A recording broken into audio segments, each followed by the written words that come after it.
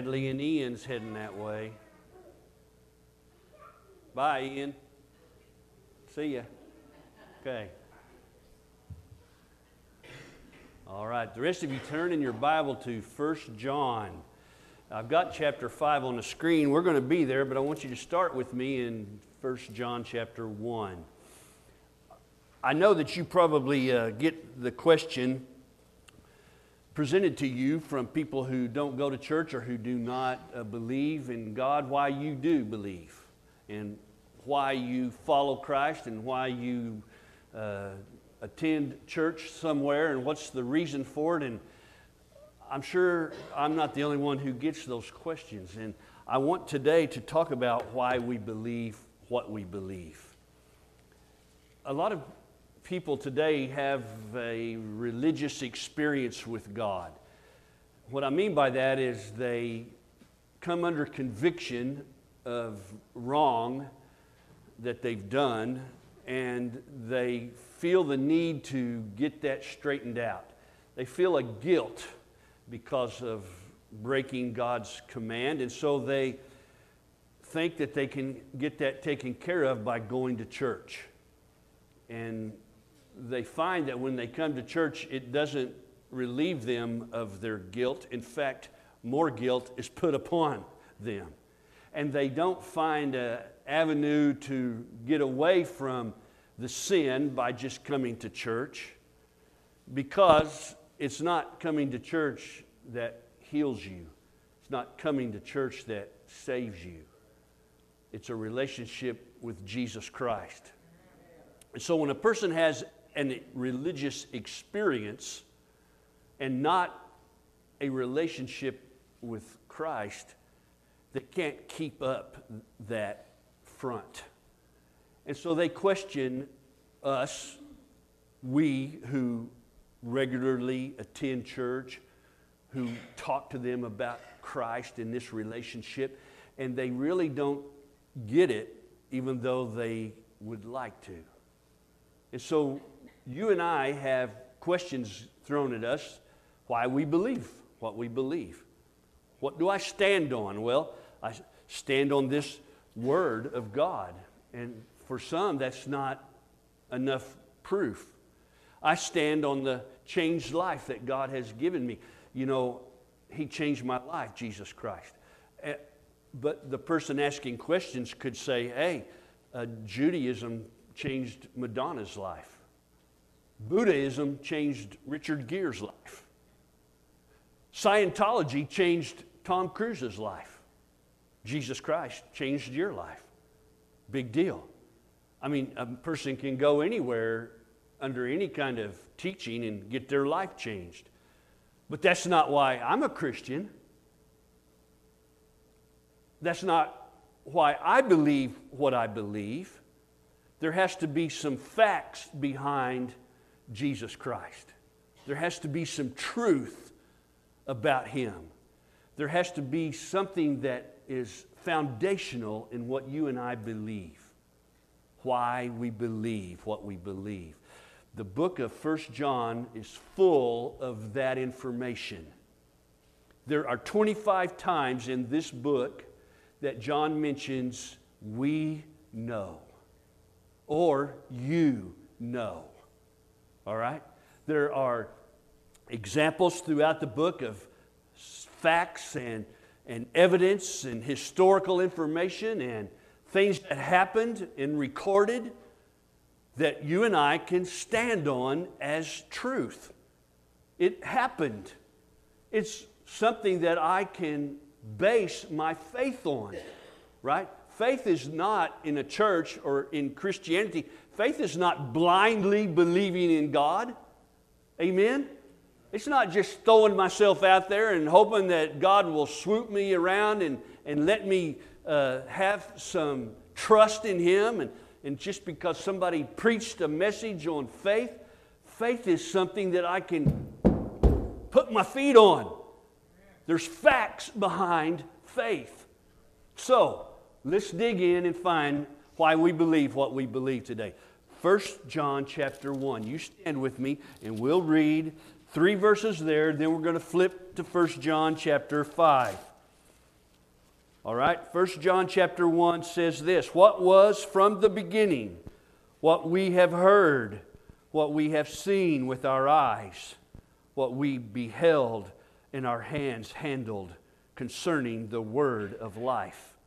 And the life was manifested, and we have seen and bear witness and proclaim to you the eternal life which was with the Father and was manifested to us. What we have seen and heard, we proclaim to you also, that you also may have fellowship with us. And indeed, our fellowship is with the Father and with His Son, Jesus Christ. Now turn to chapter 5. Hey,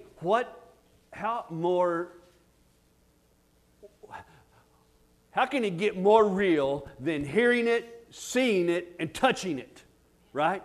There is no religious experience that can match hearing, seeing, and touching. But that's what John said. I've seen it, I've heard it, and I've touched Him. Amen? He is life. I proclaim that to you.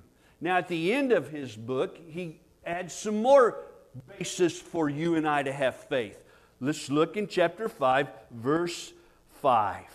And who is the one who overcomes the world but he who believes that Jesus is the Son of God? This is the one who came by water and blood, Jesus Christ. Not with the water only, but with the water and with the blood. And it is the Spirit who bears witness, because the Spirit is the truth. Verse 8, for there are three that bear witness, the Spirit and the water and the blood, and the three are in agreement. If we receive the witness of men, the witness of God is greater.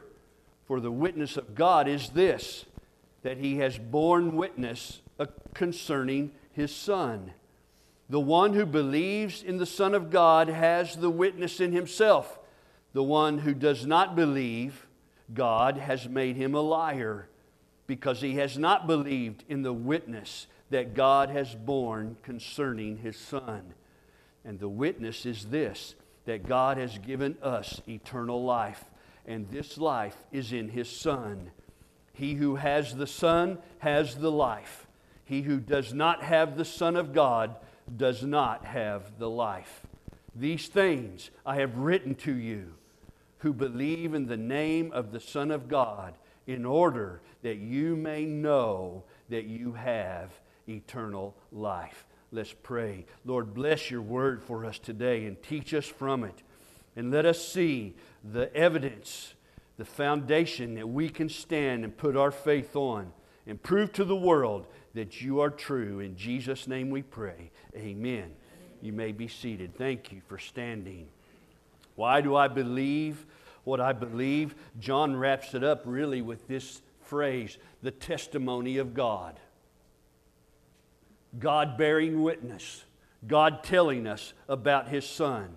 You know, there's no doubting but trusting when it comes to God bearing witness. God's testimony is based upon three witnesses, all right? It's not just, if you don't want to believe what God says, then look at the witnesses that God uses to bear testimony about His Son, all right? We read all of those. The first witness that we're going to look at is the water and the blood, all right?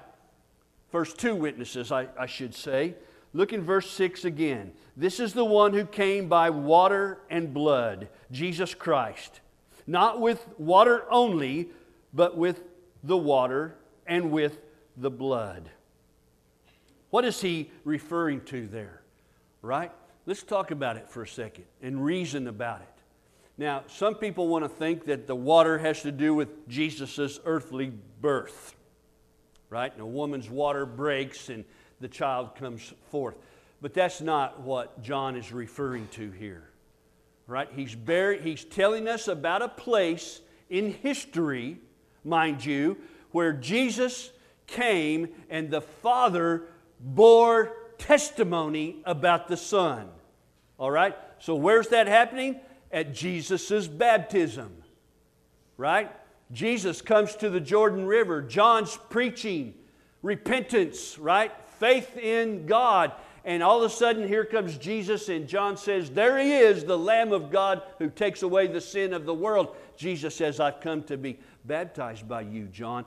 And John is concerned about that. And in the text, in the Gospels, we read that John says, Lord, I should be baptized by you. And Jesus says, John, permit it at this time so that you and I will fulfill all righteousness. Right?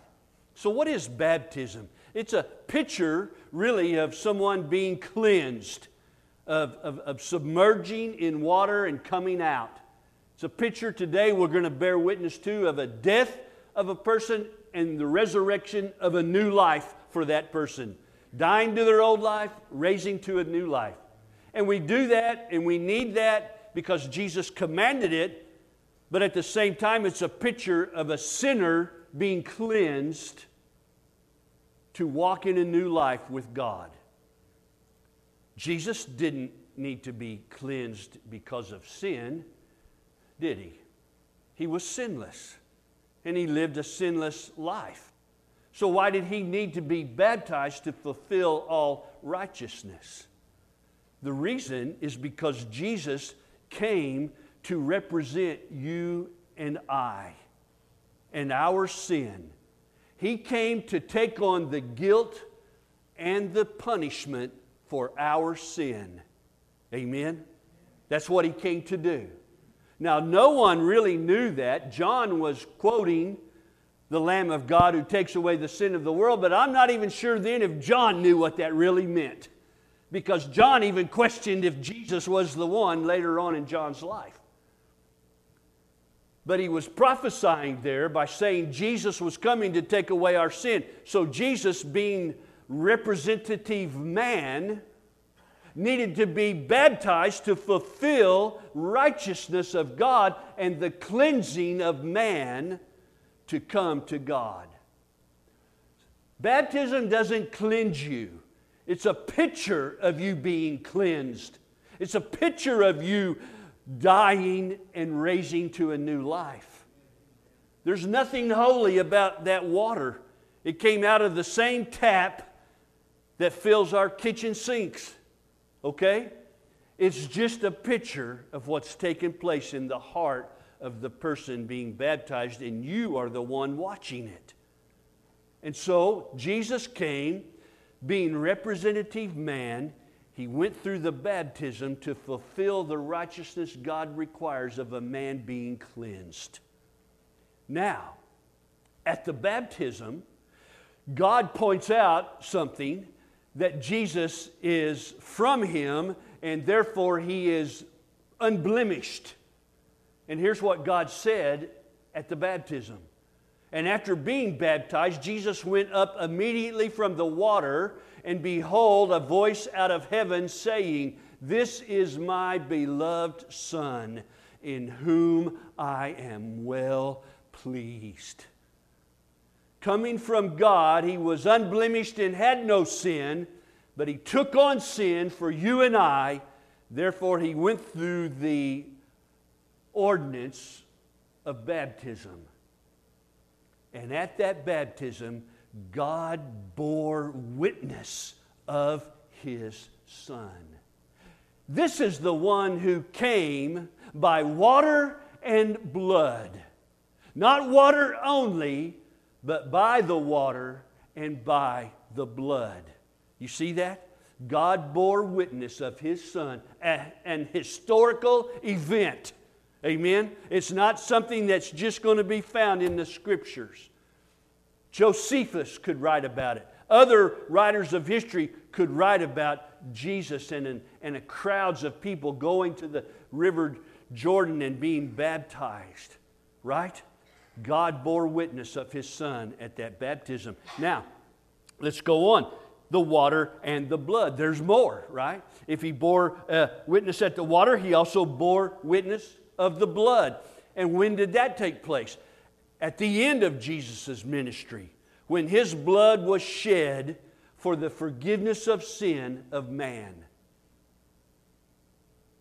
We are covered with that sacrifice in the sight of God as Christian people. And God doesn't see you and your sin. He sees His Son's blood covering that. Right? Why is that necessary? Why do churches today don't want to talk about the blood? Because it's gory and ugly and putrid. There's nothing gory and ugly and putrid about the blood of the Son of God being shed to cover our sin, because He gave His life, and life is in the blood. So Jesus' blood was spilled so that you and I could have our sin covered with that sacrifice. Now, not everybody gets that benefit, do they? But the one who believes it, believe it took place, believe it happened for them, takes it personal, that person receives that benefit. Another man who doesn't believe it, thinks it's hocus pocus, thinks it's a fairy tale, rejects it, he does not get the benefit of that sacrifice. God's serious about His Son. And as such, you and I need to take Him seriously, not flippantly, even as we live a Christian life. Take God serious. He is serious about the death of His Son. Now, what happened at the death of Jesus that bore witness to Him from God the Father? The Bible tells us that the sky was darkened. That does not mean a storm cloud rolled over the sun, okay? That's not what that means. It means the sky went black. Supernatural things, not a cloud in the sky. You know what we do with Hollywood?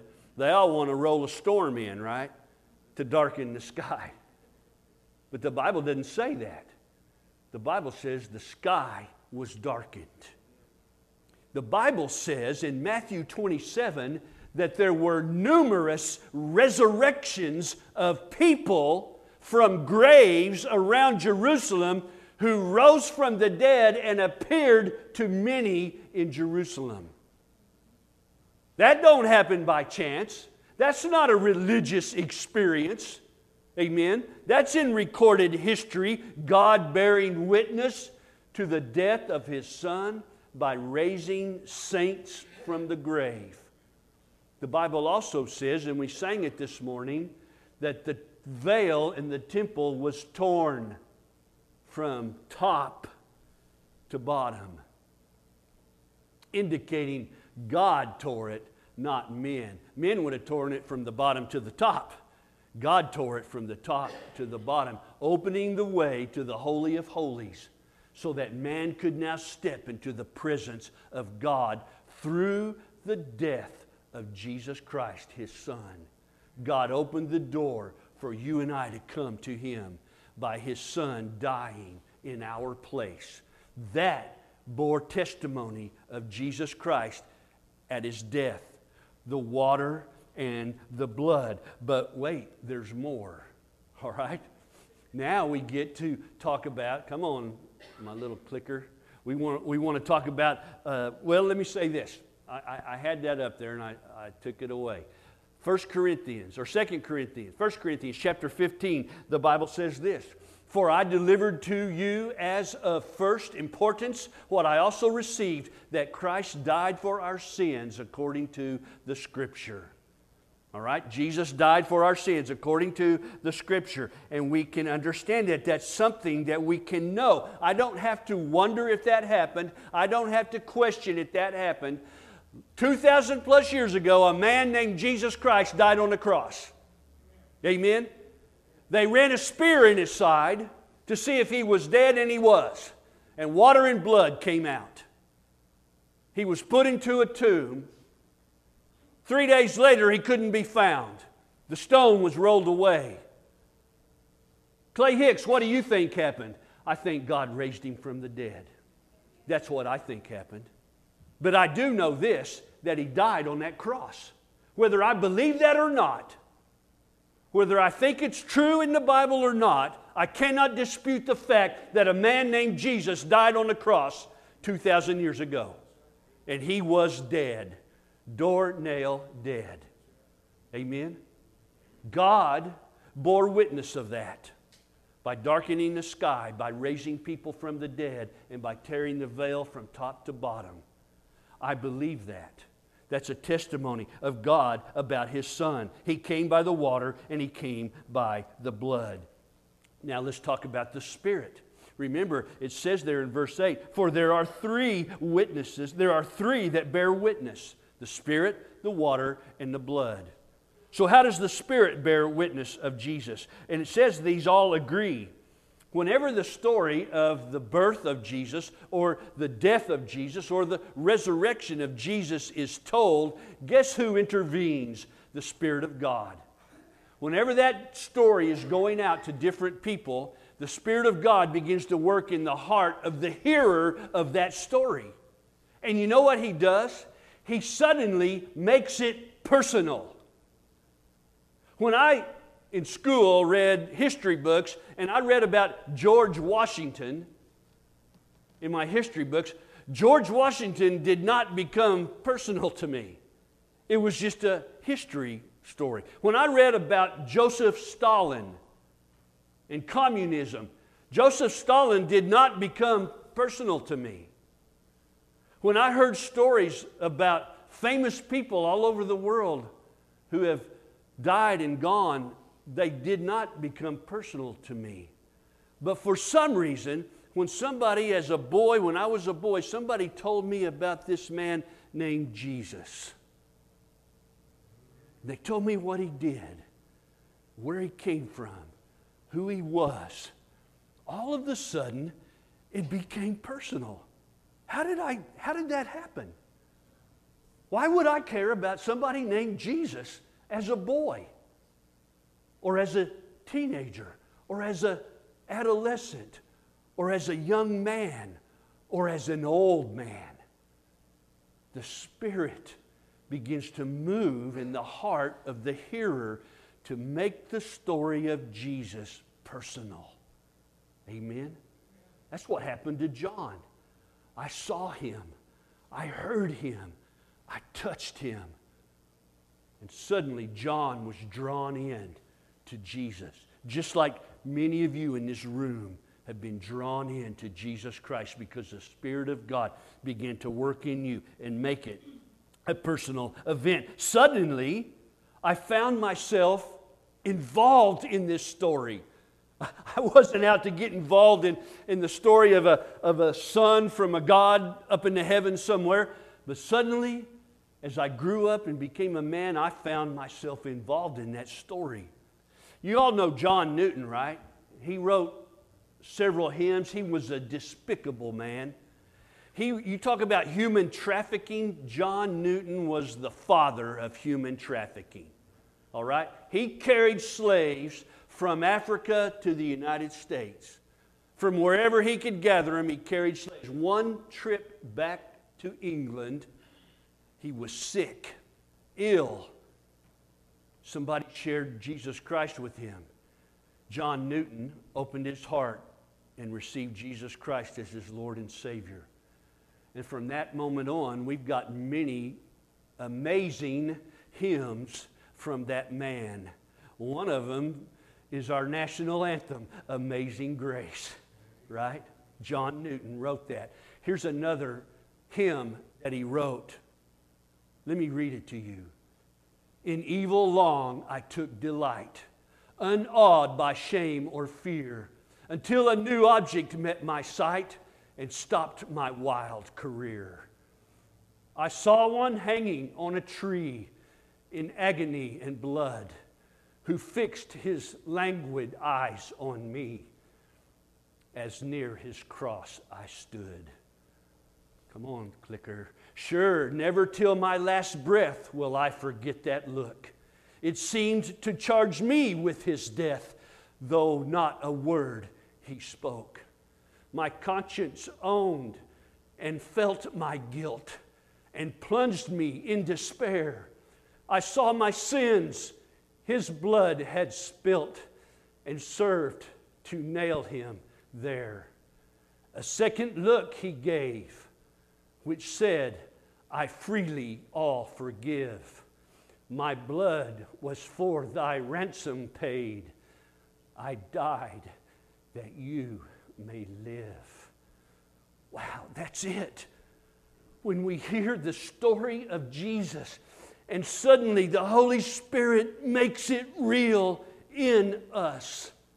And we understand why He died on that cross and what He was doing. And the Spirit bears witness to us that Jesus is the Son of God, taking away the sin of the world. Look what Paul wrote about it in Romans 8. The Spirit Himself bears witness with our spirit that we are children of God. I pray today, my friend, that you have that witness in you. That the Holy Spirit of God is bearing witness to you right now that you're safe, that you're secure, that you're in the arms of God through the death of Jesus Christ. If He's not, then there's still hope for you because you're still breathing. If you don't have that witness in you, then something's amiss. God's Spirit bears witness with your spirit that you are His child. If you don't have that witness, then there's something you must do. It says here in our text that these three agree. The water, the blood, and the Spirit all agree. What do they agree about? They agree about this verse on the screen. 2 Corinthians 5. He, being God, made Him, being Jesus, who knew no sin, to be sin on our behalf, that we might become the righteousness of God in Jesus, in Him. You see that? That's bearing witness. That's what God wants us to see, that God made His Son sin, which behooves us that we might become the righteousness of God because we're sinners and we're hopeless without Jesus. And so God has done that. And now He bears testimony of it. He says, this all happened, and here are my three facts: the water, the blood, and the Spirit. All facts behind my testimony of my Son, Jesus Christ. God is sharing His testimony with you today. We all go around sharing our testimony of what God's done for us. Amen. Today, God's sharing His testimony of what He's done for you and what He wants to do for you. Now, let's go on. There's more. Verse 9. If we receive the witness of men, the witness of God is greater. Now, how do I receive the witness of a man? Have any of you ever taken a Tylenol or a Aleve or a Motrin? Come on. Nobody? Nobody? Okay. You receive the testimony of men by putting that in your mouth. Did you know that? Because you're trusting that the people at the pharmaceutical plant that made that pill put in it what's supposed to be in it. And you're trusting that it's going to do what the bottle says it's going to do, and somebody wrote on that bottle what that pill will do. You are taking the testimony of men. How many of you ever pulled up to a two-way stop on a highway to stop at the stop sign? Or how many of you have come up on a two-way stop and you're on the highway and you're putting your testimony, your witness, your faith and trust in the man who's pulling up to the stop sign that he's going to stop. So you keep going. We bear witness to each other and we trust each other, and we do that every day. Men trusting men, right? That's what verse 9 says. If we receive the witness of men, God's witness is greater than men's witness.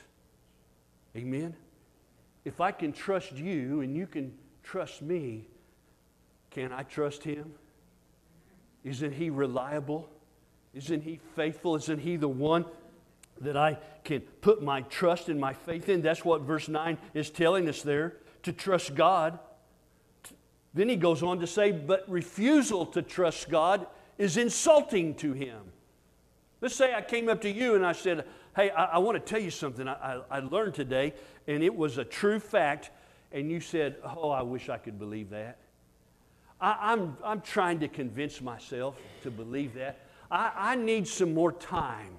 I need to just be off by myself and just try to figure this out. I need to pray. I need to read. I need to get on the internet. I need to do this and do that before you believe a fact that I've told you. What would I say? Whatever. You would be insulting, right? Well, here's what we do with God. Oh, God, I wish I could believe that Jesus really was your Son. I wish I could believe that the cross was real. I wish I could believe. I wish I could convince myself. I'm doing the best I can. And so verse 9 goes on. If we receive the witness of men and the witness of God is greater, for the witness of God is this, that He has borne witness concerning His Son. He who believes in the Son of God has the witness in himself. The one who does not believe God has made God a liar. You don't believe the witness of God, you might as well call God a liar. And that's not certainly what we want to do. God has offered us something that we could not have. That witness is this, in verse 11, that God has given us eternal life. Not life in quantity, not life in years or eons or decades or centuries. Life in quality, not life in quantity, even though that is part of the equation. Eternal life, life in quality, abundant life, Jesus called it, adventurous life, the disciples called it, exciting life, Paul calls it, full life, meaningful life, relevant life. This is what God is offering. Guess what? It's God's gift to you. God is offering you a gift. It's eternal life. And He bore witness of that through the testimony of the water, the blood, and the Spirit. And so all you have to do is receive that gift.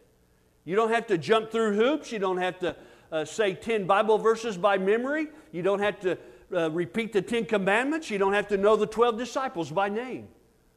You just got to reach out and take God's gift. And you do that with your heart.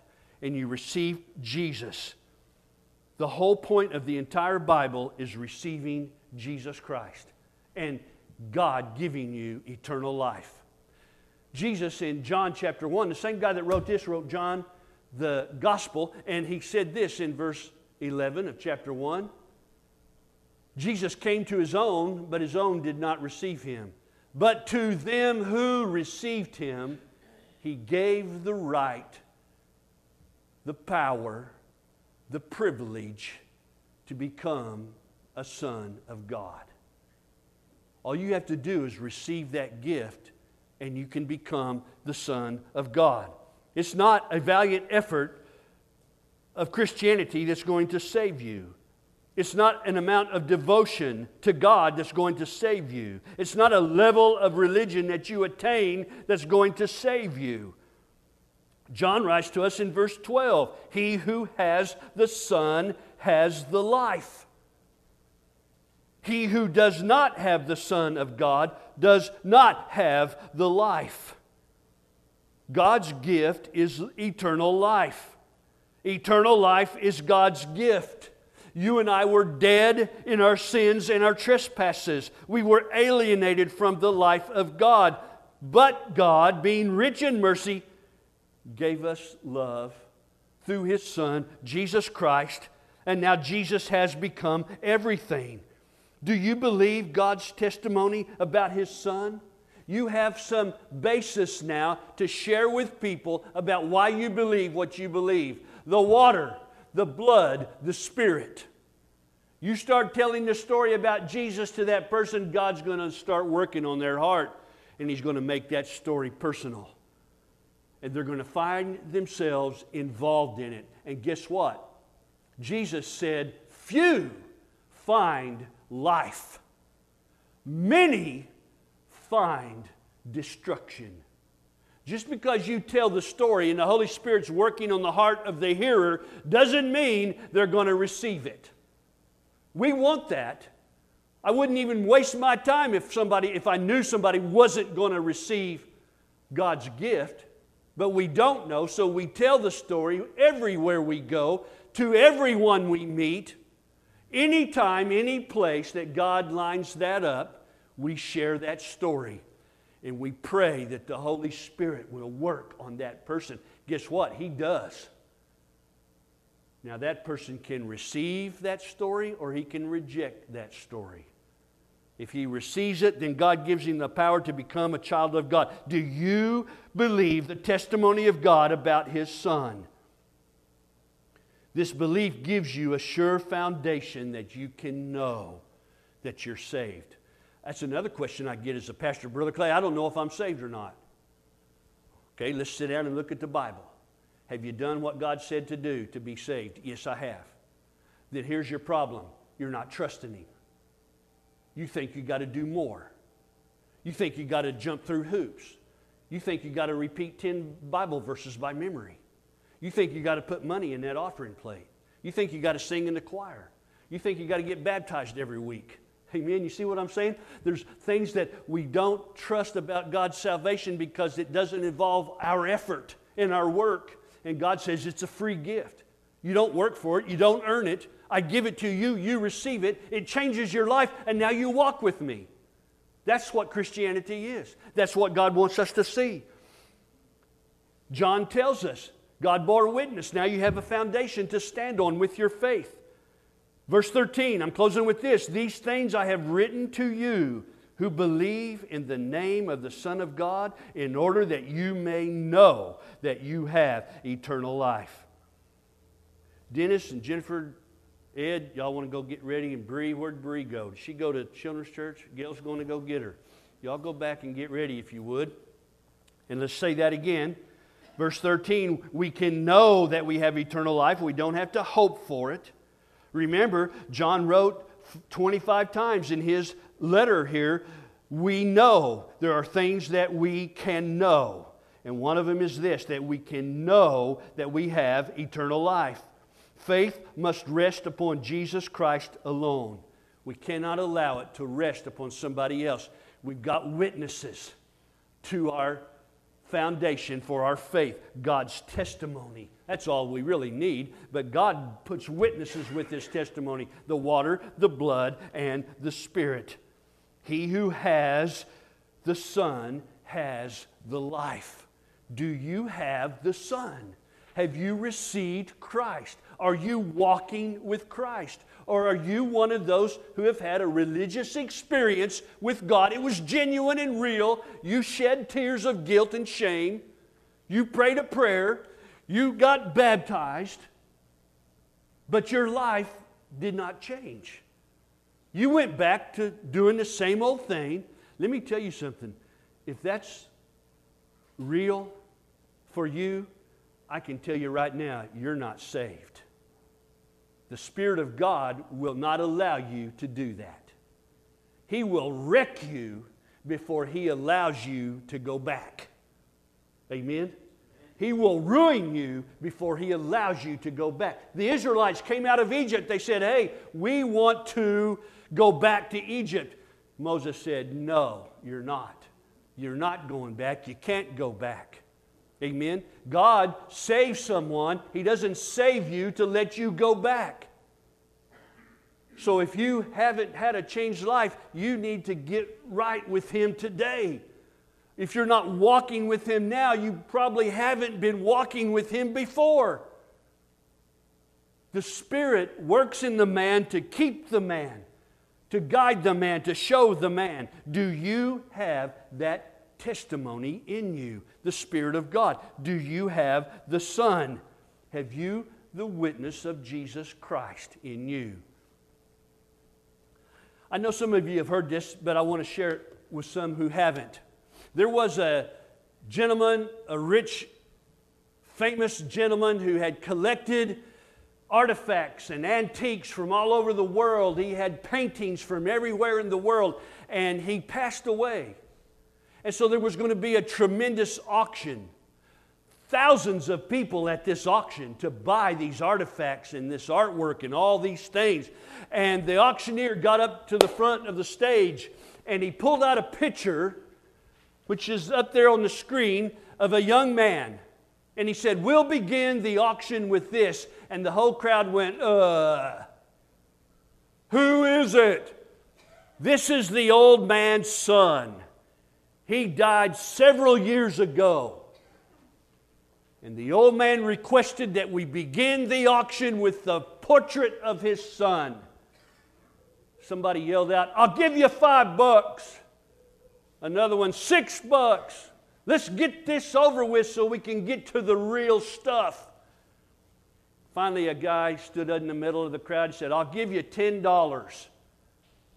Sold to the man in the middle for $10. Gave him the portrait. The auctioneer went back to the pulpit, closed his book, and said, "The auction's over."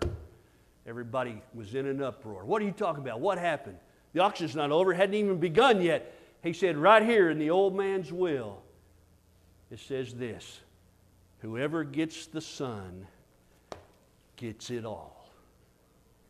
And he walked away. Do you have the Son? Do you have Jesus? John gave you proof. Today you need to make sure. That's all you can do. Do you have Jesus?